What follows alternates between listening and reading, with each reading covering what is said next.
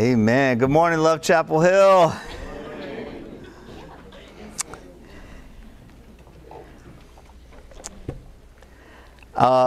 Back in our very first year of Love Chapel Hill, almost 13 years ago, it was our first month of meeting here in the varsity.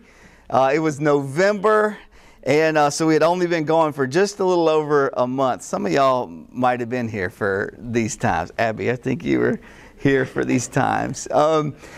We had a friend who was a part of our congregation there from the very beginning. His name was Taz. Anybody remember Taz? Couple people. All right. His real name was Paul, but he earned the nickname Taz from his friends on the street. They named him after the cartoon character, the Tasmanian Devil. All right, so that's spelling some things out for you. Okay, that's the kind of energy when he stepped in a room that was swirling around him. All right. Taz experienced homelessness for a lot of his life, had been in decades of addiction, was one of the early core members of this church congregation. And we're so blessed by his presence over and over again. I'll never forget the day that that Taz taught me an incredible lesson in my life. We were in here. It was a very cold November morning. It had been raining all night before and that morning. And Taz usually showed up to church under the influence. Awesome. All right. Are we good? Okay. All right. Under the influence is what we'll say, okay? But this particular morning, it was a really rough morning for Taz. And I remember we were preaching. Y'all tell me what to do.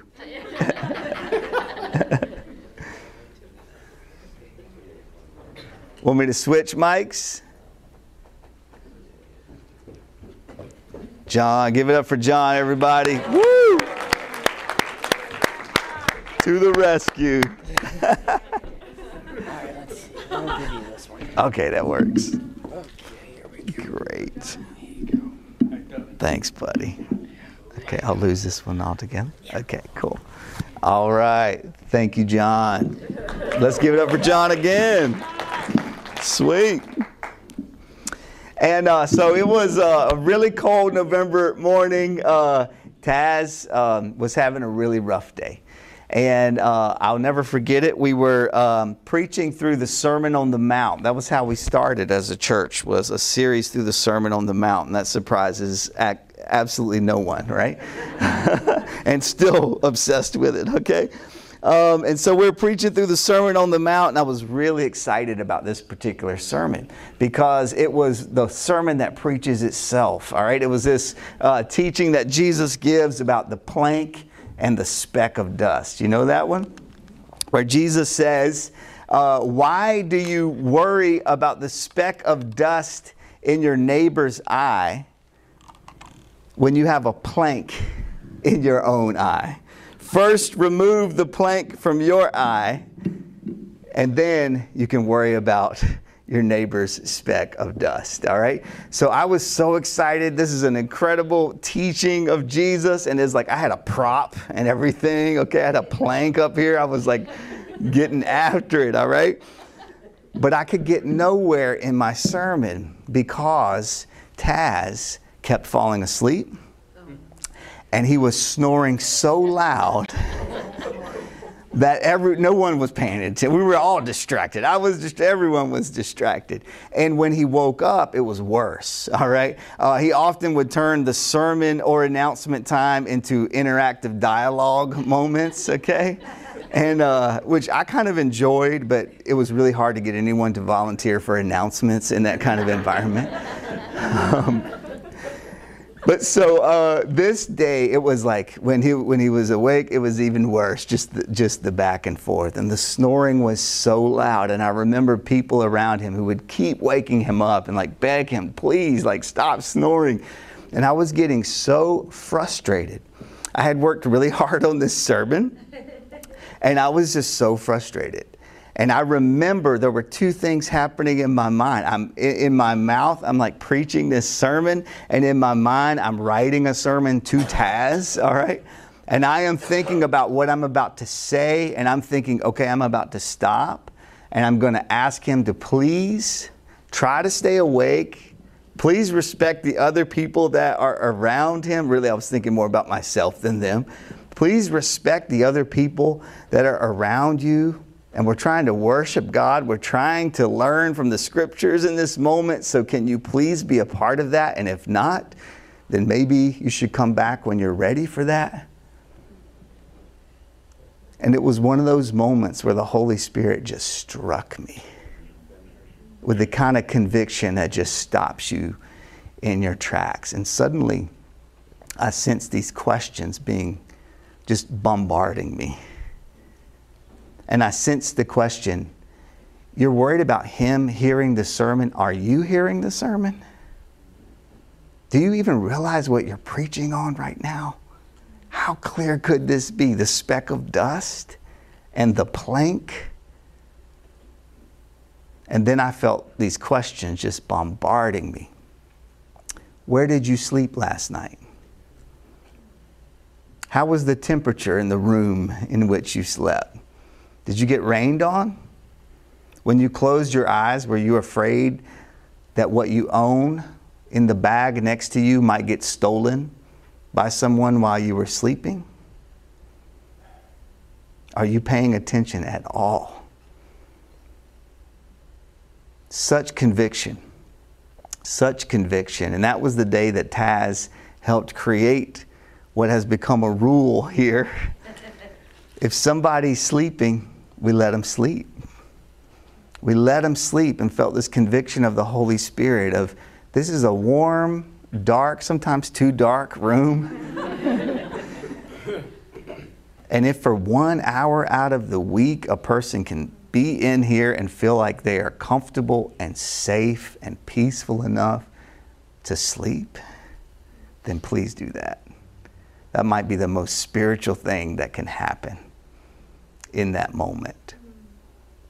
And I have loved seeing that happen since then, and the culture that you have helped to set together. And I have literally been standing in this spot, and I've heard snoring, and it has become music. It's become worship. And I've looked out there and I've seen a person asleep, snoring. I have literally seen a moment where one person got up and was walking down the aisle to wake that person up, and they got stopped by somebody else. And I was watching that play out of them stopping and saying, no, we're going to let them sleep. We're going to let them sleep.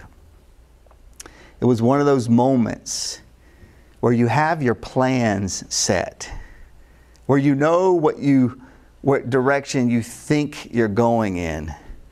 And then your eyes are open to realize that Jesus has been in the room all along. That Jesus is in the room with you, and it changes everything about where you are going. It changes everything about how you understand the moment that you're in. Have you ever experienced Jesus break in like that? It's not that he arrives. It's not just that he shows up. It's that you suddenly recognize that he's been there and he is there. And his presence in the room changes everything. That's where we're going to be this morning. Luke chapter 24. And we're continuing where we picked up last week. You remember last week in Luke chapter 24, we talked about the two disciples who were walking on the road to Emmaus. And along the road, Jesus is with them. Jesus appears. Jesus begins to talk with them, guide them. And then after Jesus reveals himself to them, they run the 7 miles from Emmaus all the way back to Jerusalem to tell the other disciples. And that's where the passage picks up today. Luke chapter 24, and we're going to start at verse 36. While they were still talking about this, Jesus himself stood among them and said to them, "Peace be with you." Everything changes when you realize that Jesus is in the room with you. They were startled and frightened, thinking they saw a ghost.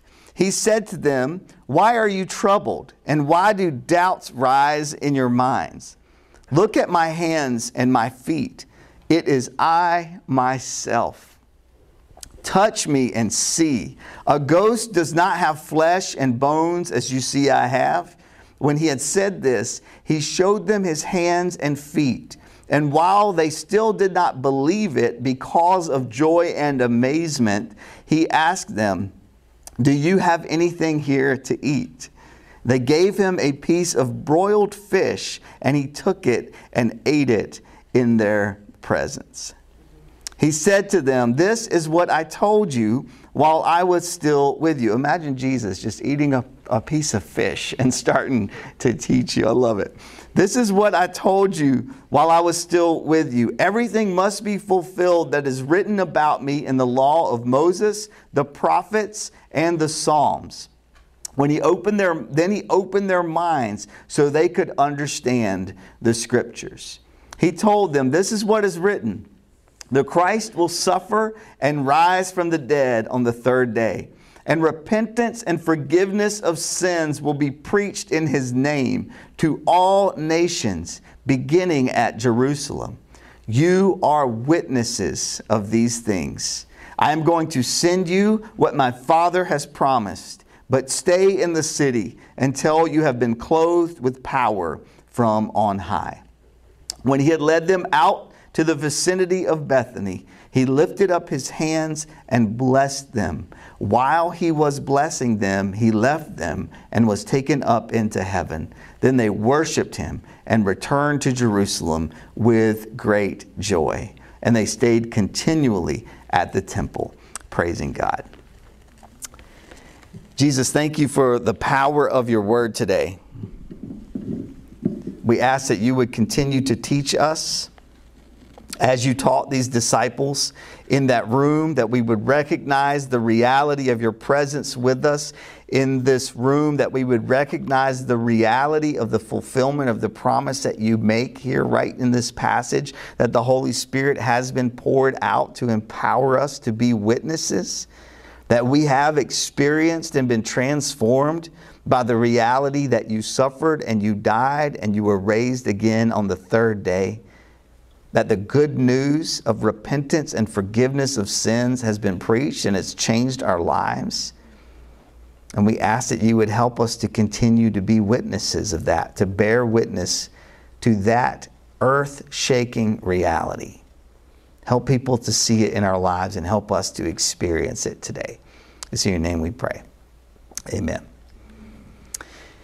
Amen. So this passage, we're just going to move through it piece by piece like we like to do here. And so it says, while they were still talking, that's how it begins. All right. While they were still talking. And so we know that this is not just an independent story of itself. It's directly connected to the story that takes place right before it. While they were still talking. Who is doing the talking? Where are they talking?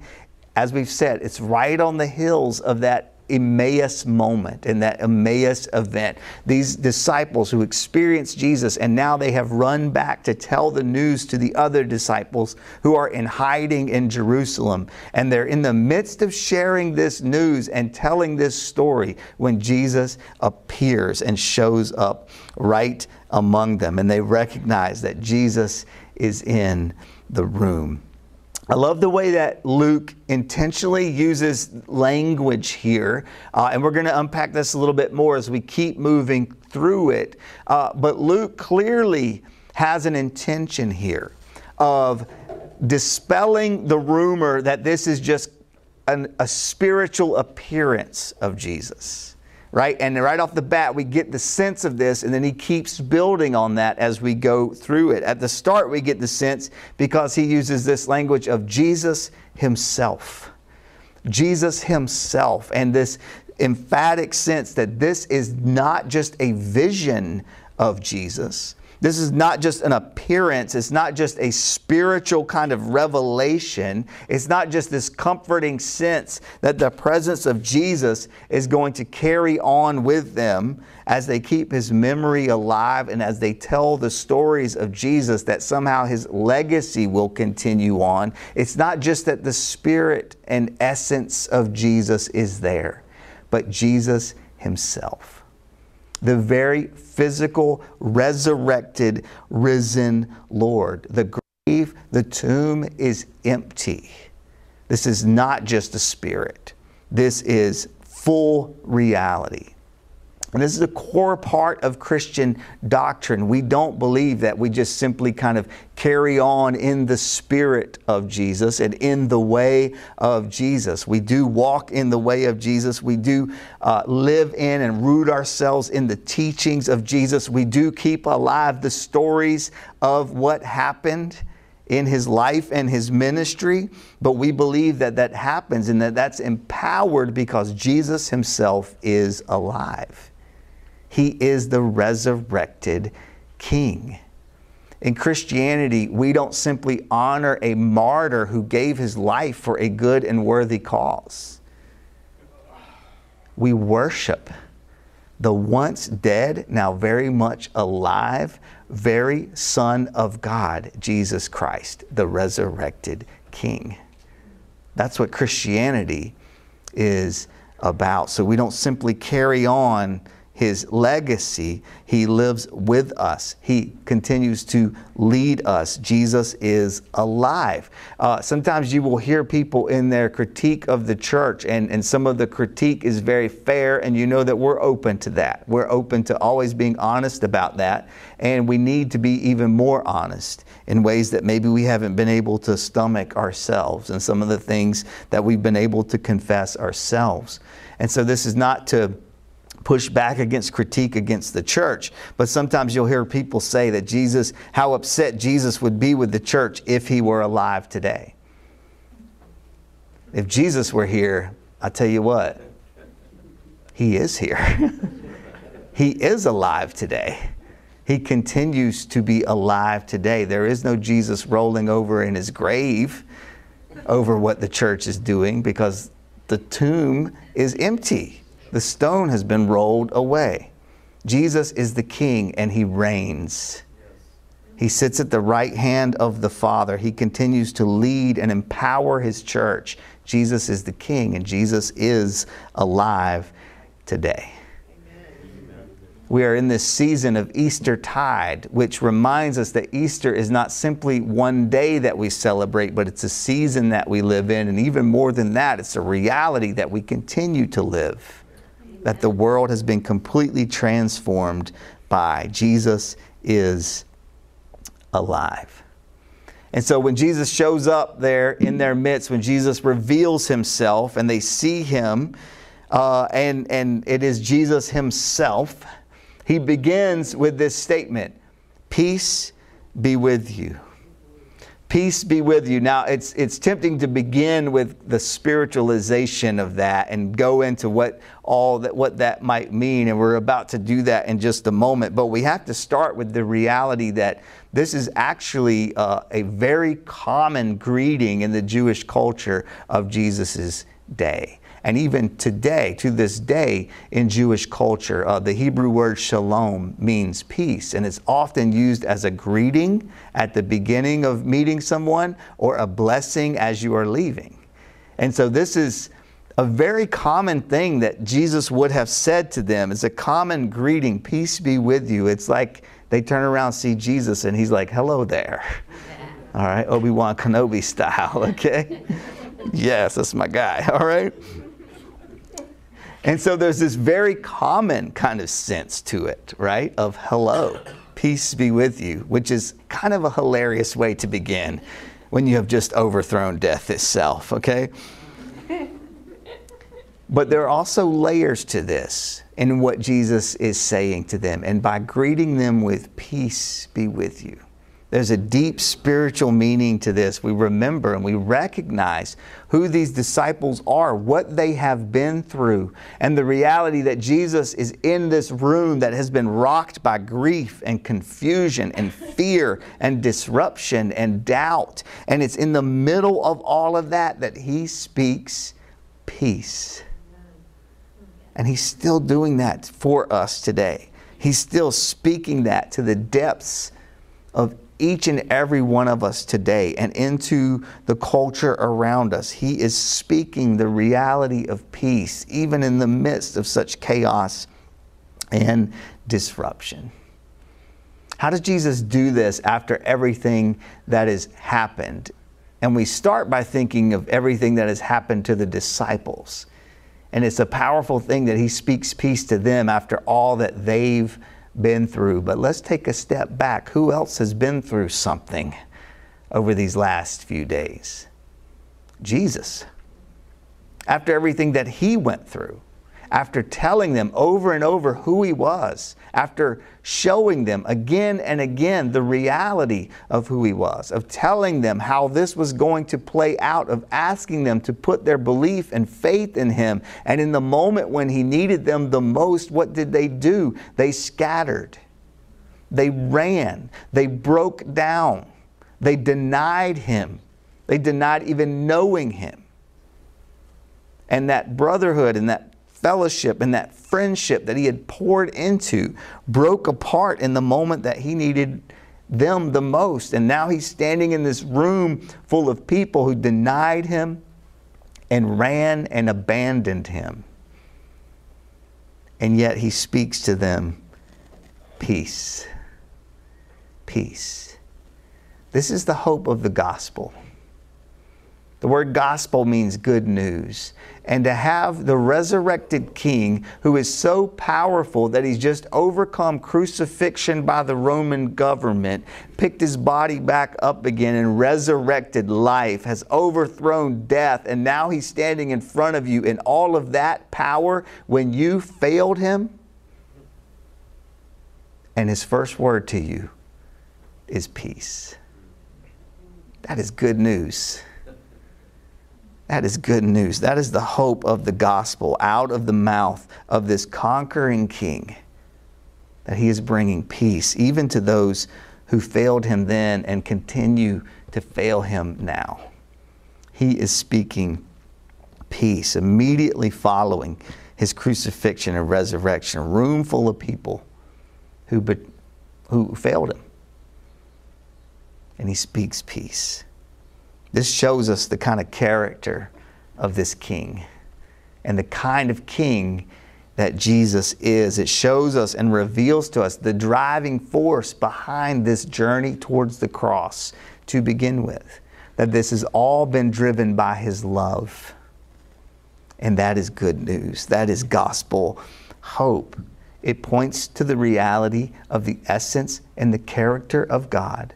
That love isn't just something that God does or gives or speaks. Love is who God is. The scriptures tell us that. 1 John chapter 4, verse 8. God is love. That's hope. That is so filled with hope. That is such good news. God is love. Now that's not news as in like, oh, I just heard that for the first time. You probably have heard that before in your life. In fact, it's probably the first thing that we ever hear about God, is that He is love.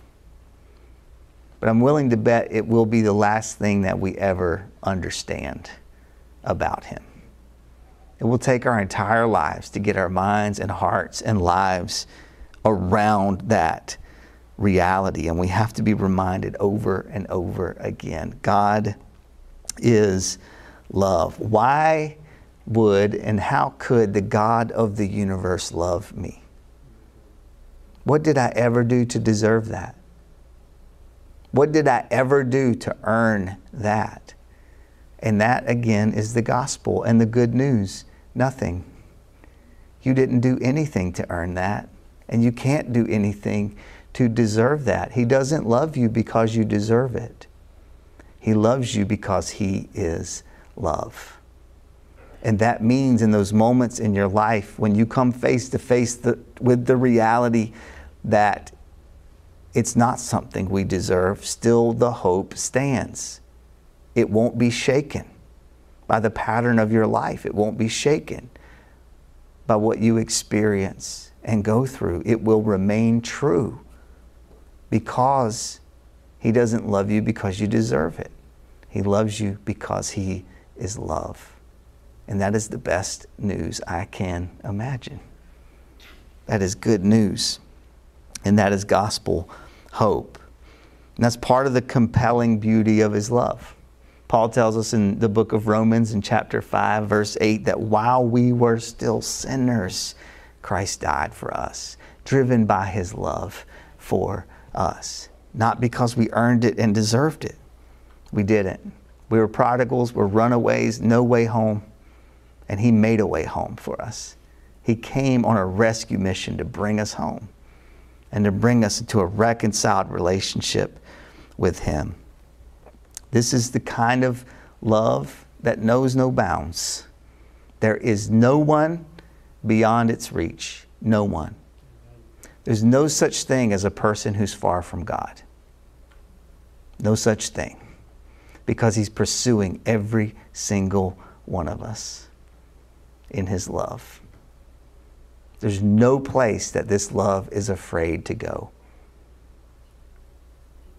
This love went to hell and back to win your redemption and to show the truth and the reality of how far His love is willing to go. This is the kind of love that has the courage to climb every wall built by fear, to cross every line drawn by hate. It will not be held back. Not even the grave could hold it back. Hallelujah. Not even the grave. And so in the midst of this, we see the extravagance of His love. It's not the kind of thing that He rations or protects, but He pours out freely. And we see Him standing there in the middle of this room of people who failed Him, deniers, doubters. And what's His first word? Peace. Peace. That is how much He loves you. Not because you deserve it. You can let that pressure fall right off of your shoulders. It's because He's love. And it is who He is. As the story goes on, it says that the disciples respond to this greeting of peace be with you by being startled and frightened. Yeah, that's a pretty good response. All right, that is the only logical response to seeing someone that you knew quite firmly is dead, and now here they are standing in front of you, okay? This is the only way you respond to the disorienting experience of resurrection, all right? Back to my friend Taz for a moment. Taz was a part of our church community, not just there at the beginning, but for several years. Throughout those early years of Love Chapel Hill. And I'll never forget the heartbreaking phone call I got that told me that Taz had passed away. And so as his church family, we pulled together a memorial service for him. We came downtown and asked around, and sure enough, word had spread all around downtown. The police officers and everyone on the street saying the same thing. And so we invited everyone who knew Taz as part of our church community and part of the broader community to come to a memorial service, and it was beautiful. We had it over on the green across from the old well. And people gathered together and they told stories, and they laughed and they cried, and then we laughed again the next day when we found out he wasn't actually dead.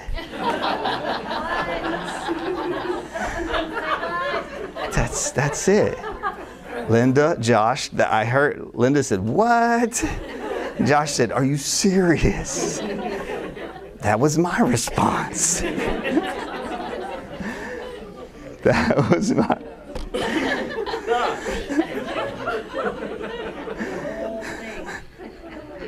So he earned a new nickname that day, Tazarus.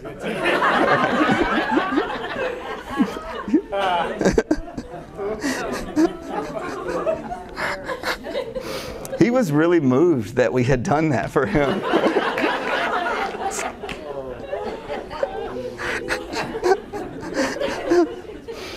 The one friend that I called of his and I was like, hey, I just need to verify that this is true. And he didn't call me back. And I was like, he must be grieving and mourning. And he calls me back the day after the memorial service. And he's like, hey, thanks for doing that for him. But he's not dead. It was a close call there, but he made a miraculous recovery. I'm like, I would say so. All right. It was great when he showed back up at church. It was awesome.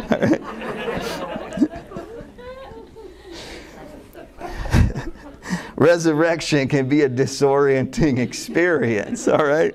It's not what you are expecting. Of course, they were startled and frightened. That's how you respond when you know someone was dead.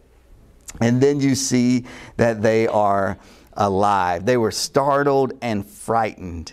And the presence and the peace of Jesus. Remember, Jesus has already spoken peace. His presence is there. He's spoken peace. He's declaring peace to them. And yet their response is still that they are startled and frightened. And of course they are.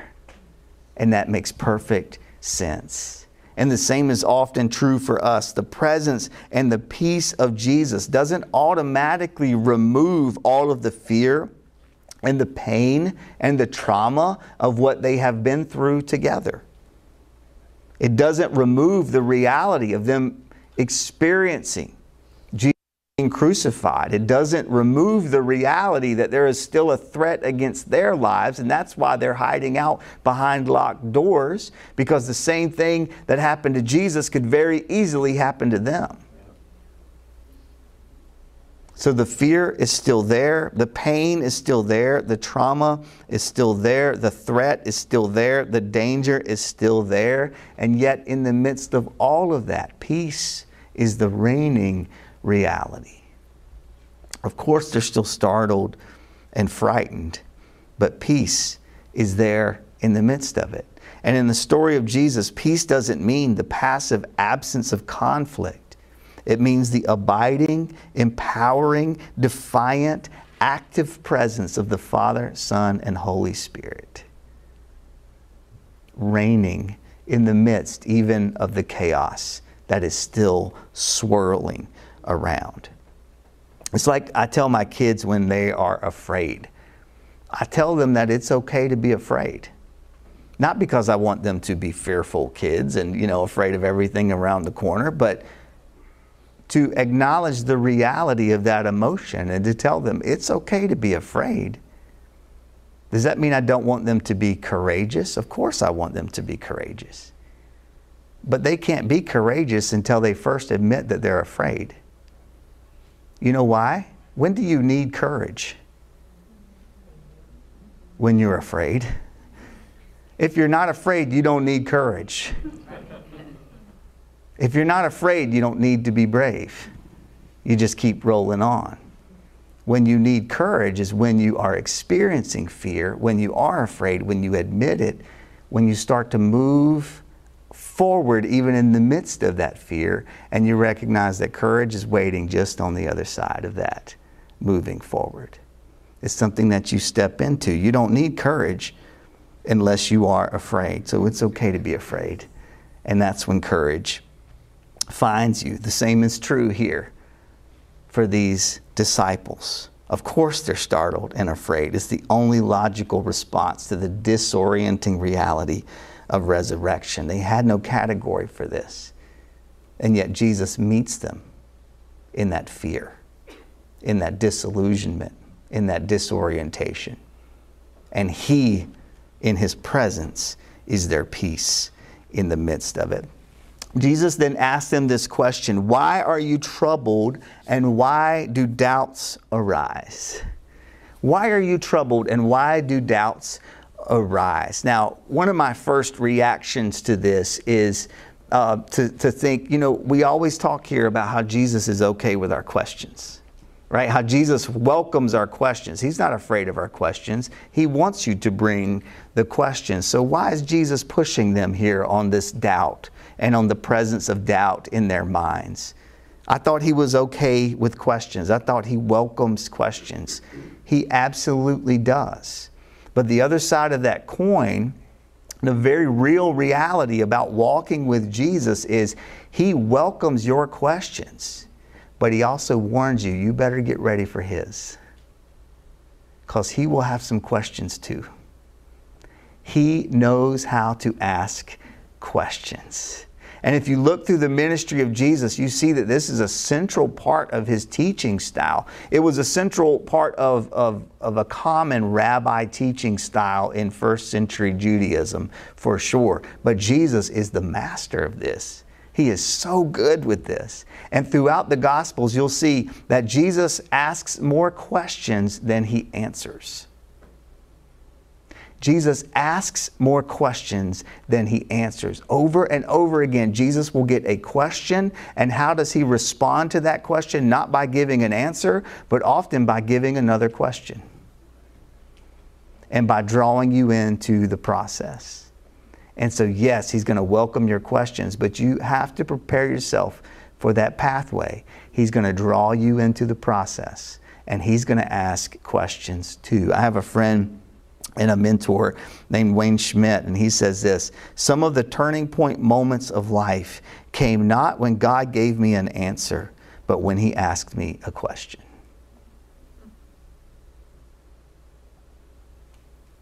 Isn't that beautiful? We often want the answer because it's closed and it's tight and it's clean.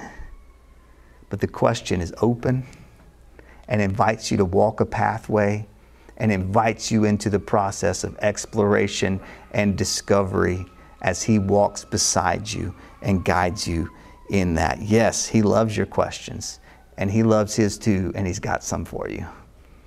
So be ready. It's part of what it means to follow him. Jesus goes on and he says, see my hands and my feet. When he's trying to show them the reality, remember it said Jesus himself, and then he says to them, it is I myself. And over again, trying to say, this isn't just a spiritual appearance. This isn't just a revelation of a vision. This is Jesus himself.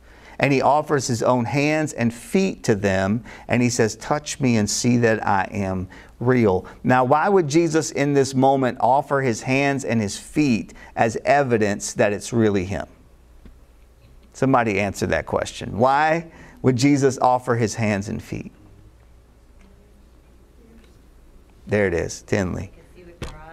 Okay, awesome, Linda. Yep. Yeah, that's right, Linda. Exactly. And Tinley says because his hands and his feet were pierced. And so they can see the proof right there. This is him. This is him. This is not something that looks like him. This is him. And he still has his scars on his hands and his feet. His scars. Isn't that interesting? This is the resurrected Jesus. This is Jesus who has overcome death. He was dead and now he's alive. He has the power to do anything. If he can overcome the reality of death, don't you think he could also overcome the brutal effects of crucifixion? If he could come back to life, couldn't he heal his own wounds? And yet he intentionally shows them that he has kept his own scars. He could have erased them, but instead he keeps them, and that is on purpose. It's an ongoing declaration to us of his love for us and of his power to heal. It runs all the way through Scripture. The prophet Isaiah in chapter 53 of the book of Isaiah prophesies this, and of speaking of this suffering servant who will bring redemption, makes this statement: by his wounds we are healed.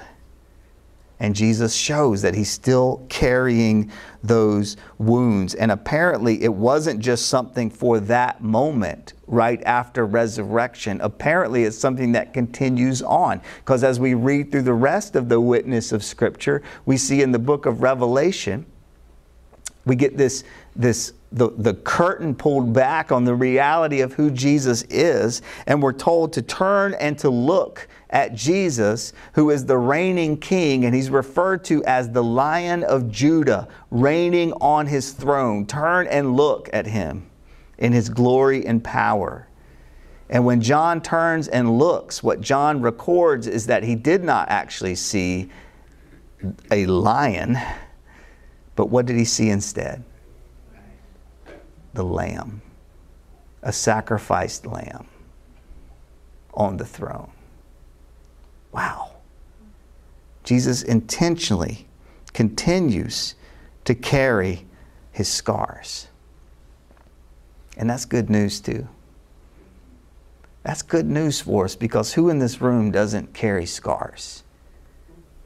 And who in this room at some point hasn't thought that my scars, if you really knew what I have been through, if you really knew what I have done, if you knew what has happened to me, if you knew my story, if you knew my history, if you knew my scars, there's no way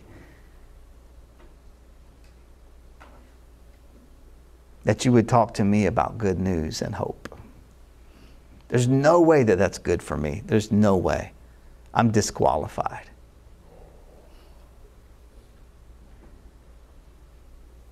And we think that our scars disqualify us. We think that when he sees our scars, he's going to turn his head away from us. But he does not turn his head away from your scars. Instead, he shows you his own.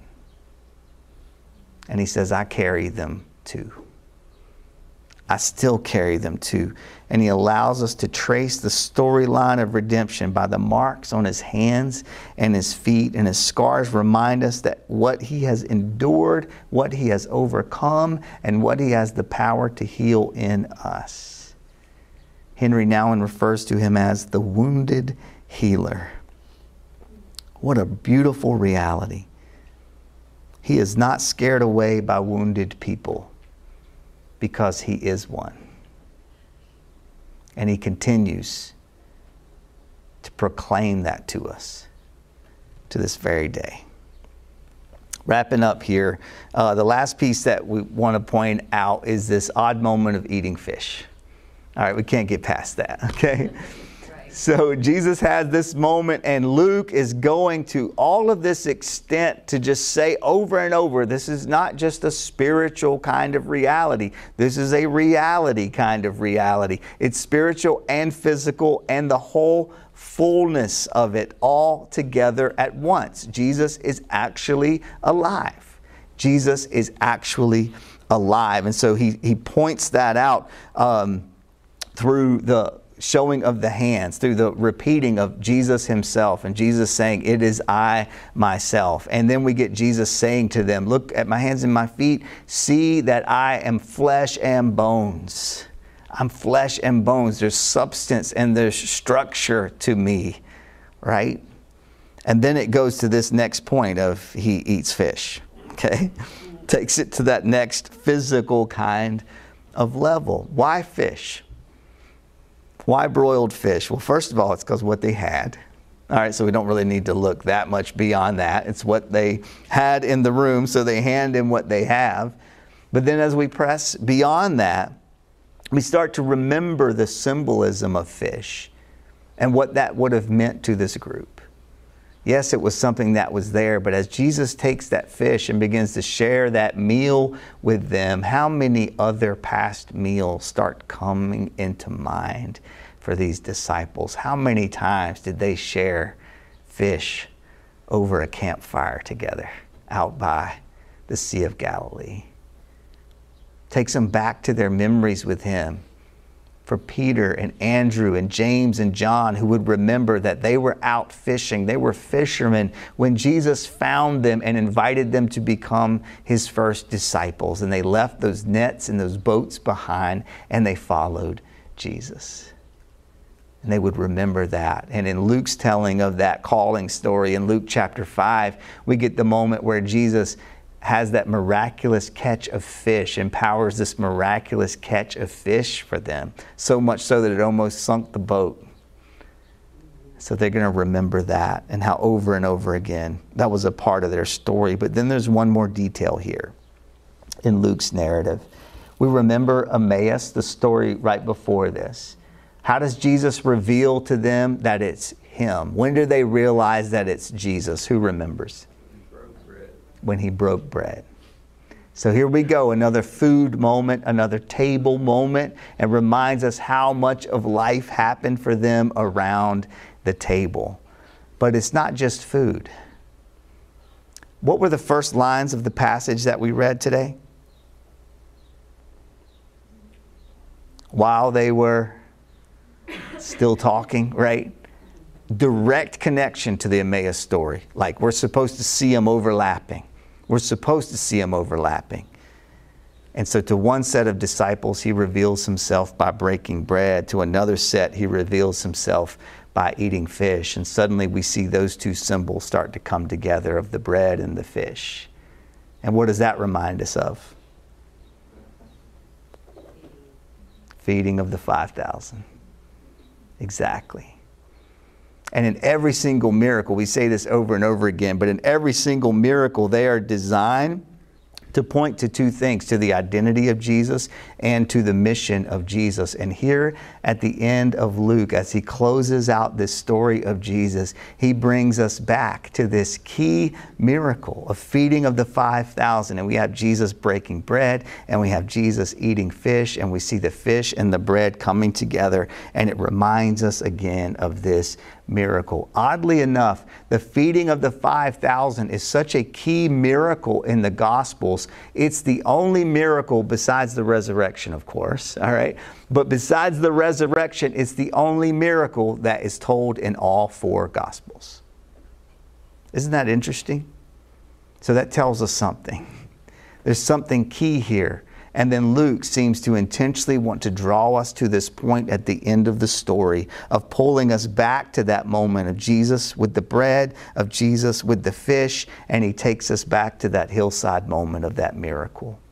And he points once again to the identity and the mission of Jesus, what he is commissioning them to go out and to preach to the world, starting at Jerusalem, and then the story continuing on from there. It's the message that Jesus is the bread of life and that he was broken for us to bring us into healing and to bring us into a reconciled relationship with God. It's the message that he is the powerful provider who multiplies his grace in overflowing abundance. He will never run out of his grace and love for you.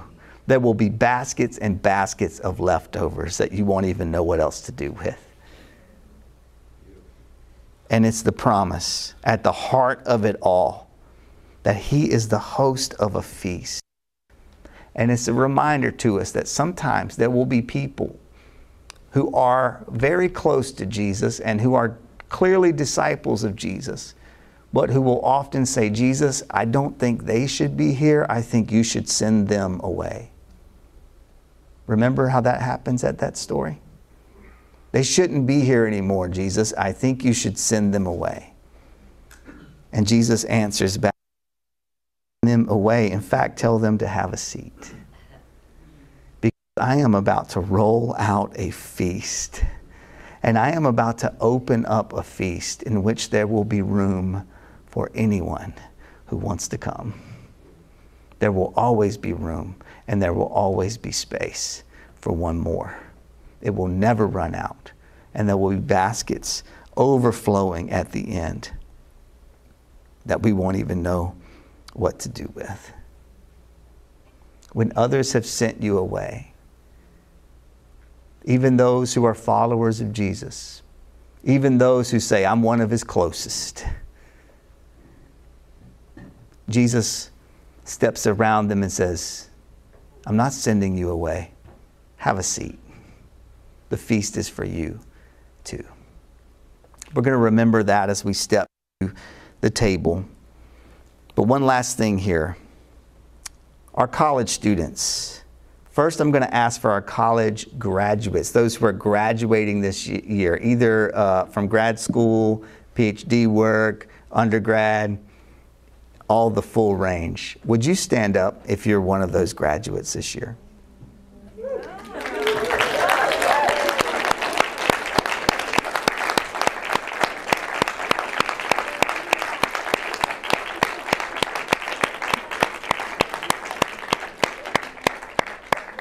We love you. Keep standing. Keep standing. We love you and we're proud of you and we're so grateful that we have been able to be a part of this family together. Thank you for everything that you've poured in and we're so grateful and we bless you as you go out. Now keep standing, all right? Now I'm going to ask for all of our college students who are here. Any college student who is here, would you please stand? Yes. Let's give it up for these folks too.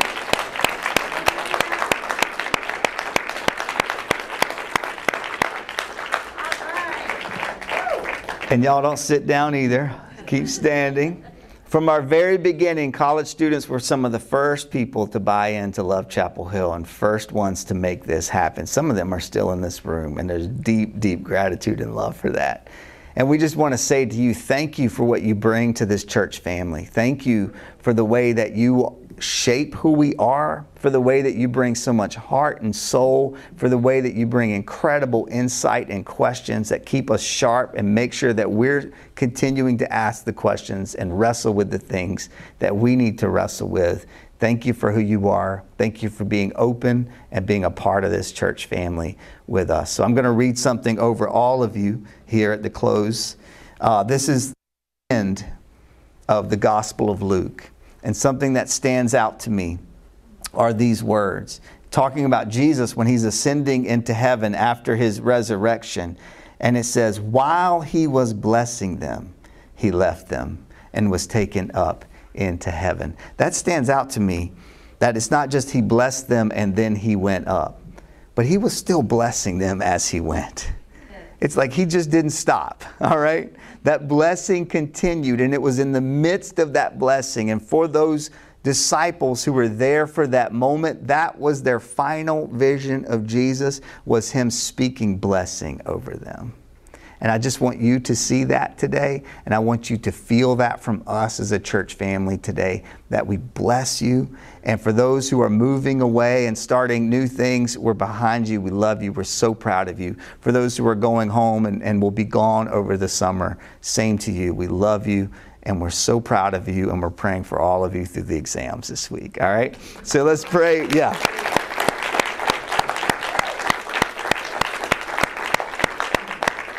Let's pray a blessing together over these students. Jesus, thank you for your people.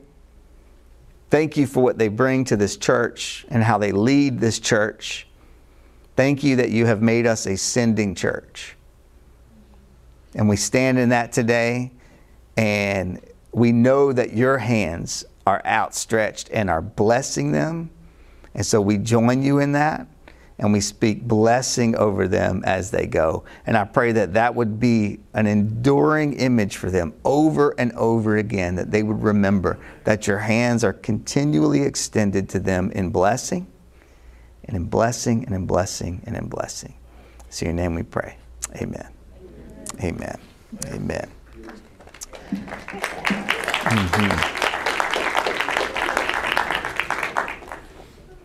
Let's share in the meal together. As Jesus did there around the table at Emmaus, and as he did his last night with his disciples, and as he had done many times before. On that last night with his disciples, Jesus took the bread that was there on the table and he broke it. And he said, "This is my body, broken for the healing of the world."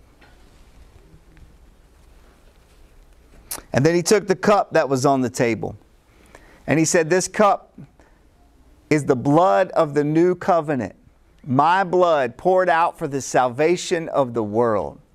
Every time that you taste this meal and share in this meal together. Remember what I have done and remember who you are because of it.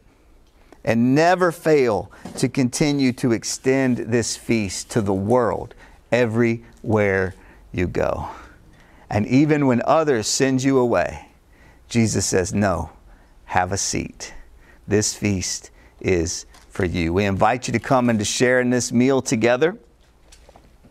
And as you come forward, you will receive a piece of the bread and a cup. We'll ask that you'll then make your way across this front row and then back to your row. And you'll be released row by row for that. Come and share in the feast together, this feast that is for you. Amen.